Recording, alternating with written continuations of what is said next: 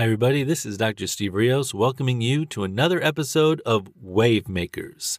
Today on Wave Makers, you're going to hear from Ann B. Friedman, president of Speak Out. Ann is an international presentation coach and communication expert. She's also the author of a book titled Public Speaking for the Genius.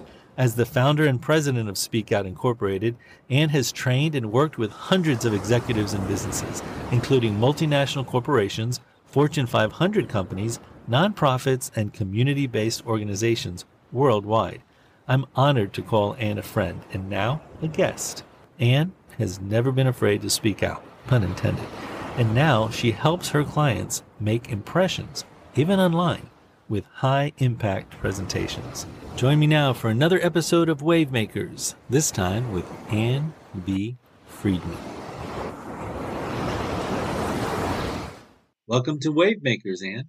Thank you, Steve. I'm delighted to be with you today. Ann, I know that we have a lot to talk about, so I would like to jump straight into the surf and ask you, when you hear the term Wave Makers, what comes to mind?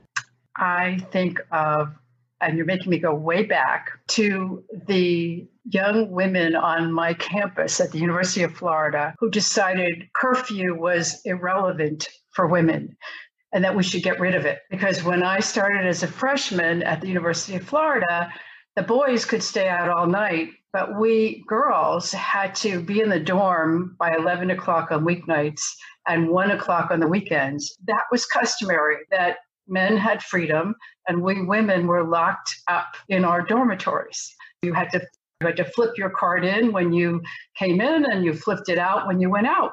So the resident advisors could look at this wall of cards and know who wasn't in the room and who was. And I thought, this is absurd. And so we started leading protests against curfew.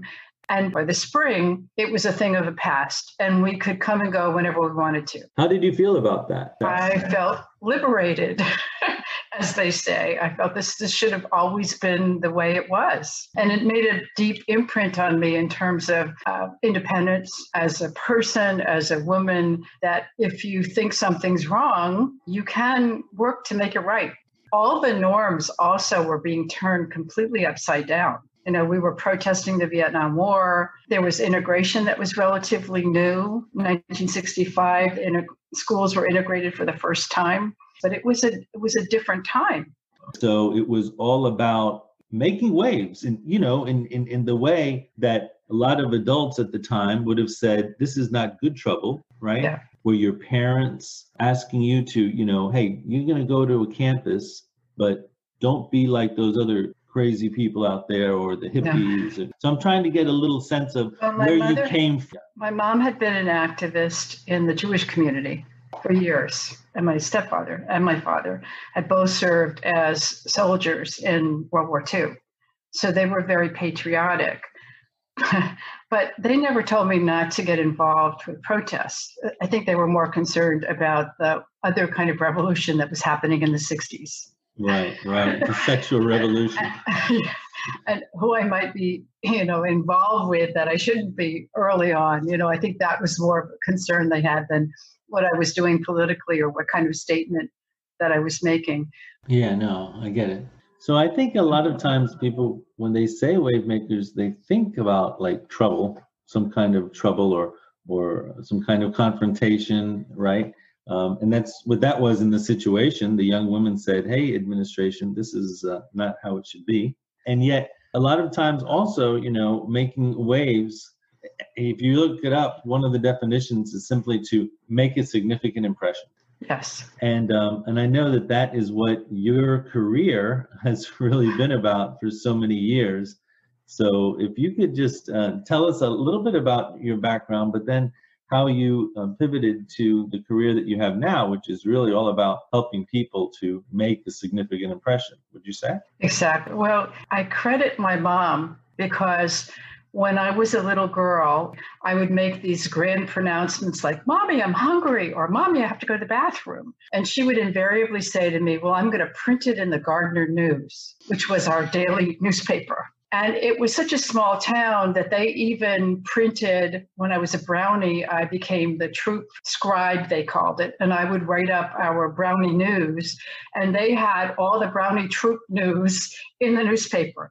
So from the time I was 7 or 8 years old, I saw in print something I had written. And I got the bug very early to do that. So I wound up becoming editor of my high school newspaper. And then I went to the University of Florida and I was on the Florida Alligator. I wrote the stories about the curfew and the protests of Vietnam and all that kind of stuff when I was in college. And I got the writing bug very early. And I was I was a newspaper reporter for several years. And then I started freelancing. And that's where the transition started to happen because people asked me to write speeches. So local politicians and business people asked me to write their speeches. And at first, things were wonderful. I got paid, they were happy. And then people started to invite me to come hear them.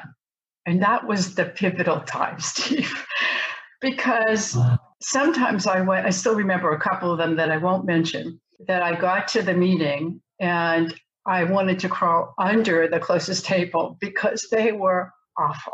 I mean, just horrific. People were looking at their watches. They were going, and they were completely losing the crowd. And I didn't quite understand why, because when I wrote the speech and when I said it, it sounded perfect, right? But that's where I began to realize the real difference between writing for the eye and writing for the mouth. And most people are trained to write for the eye.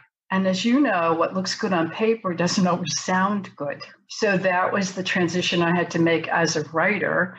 And I began to insist, well, let me hear you say this at least once before I just turned it over to them. And then that's how the business really started of coaching, because I realized some people were just much more natural. They saw something on paper and they just kind of knew how to do it. And other people didn't. So could you give us a little insight into your company, Speak Out, and how you coach people?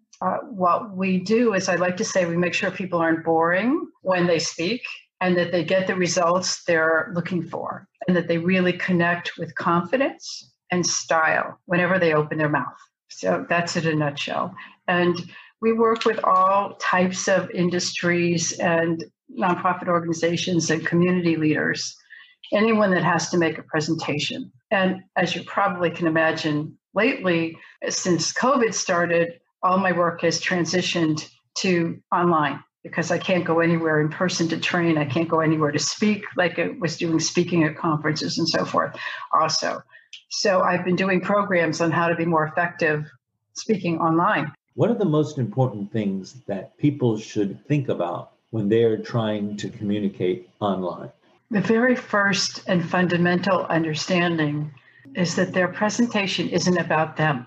It's about the people they're talking to. And what do you think they really want to and need to hear from you right now? Today, it's a real challenge to connect online. Either you are a talking head for 5 minutes, 7 minutes, 30 minutes, or you're participating in a meeting where you're a little box and you can see 20 other people at the same time, or 50 other people, or however many were on the call. And it's different talking that way. And then if you add slides to the deal, the slides are big and you're a little tiny box. So what do you do with your hands and your voice and all this? So some of it's the same, Steve, to answer your question. If you're boring, you're going to be boring either way.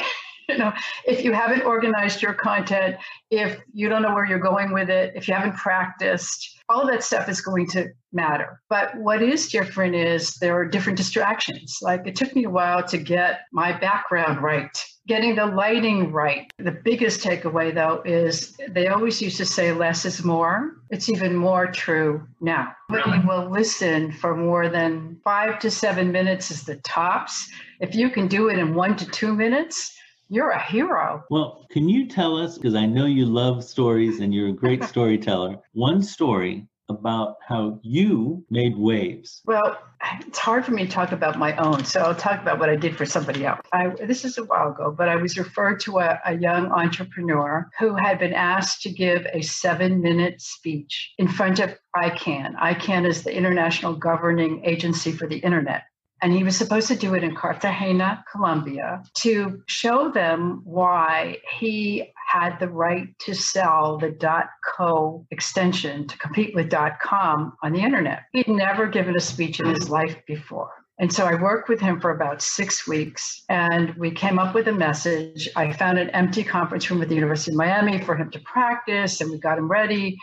And when it was live streamed from Cartagena, I was so thrilled because at the end, he got a standing ovation. And I worked with this company for about 2 years.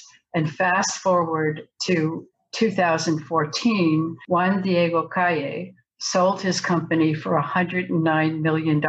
Now, I can't take credit for his building a successful company and selling, but I know I had a hand in helping him develop his leadership communication. Almost nobody can get on and just start talking. Well, I know that's true. Before we close, Ann, I'd like to give you an opportunity to let people know how they can reach you. Thank you. A couple ways. If you're listening and you'd like to reach out to me, I do have a Facebook page. It's Speak Out Inc. I'm on LinkedIn, Ann, A-N-N-E, B like breakfast, Friedman, F-R-E-E-D-M-A-N. And I'd be delighted to connect with you on LinkedIn. I also am offering a 30-minute complimentary strategy session. So if you're interested in that, you can email me at ann@speakoutinc.com, and I'll send you a link to set up a time, or we can just talk. 305-733-4054. It's been wonderful talking to you, and thank you so much for taking this time. Well, thank you for these wonderful questions, Steve. This has been fun. All the best with your wonderful series here. There's a real need for people to know about wave makers, to hear from them, and you're to be absolutely commended for taking this deep dive, no pun intended, right, into this universe and sharing your passion with the planet. I'm so grateful that our paths crossed. Thank you. See you later. See you later. Bye-bye. Bye. Thank you for joining me for another episode of Wave Makers. This is Steve Rios reminding you to never stop making waves.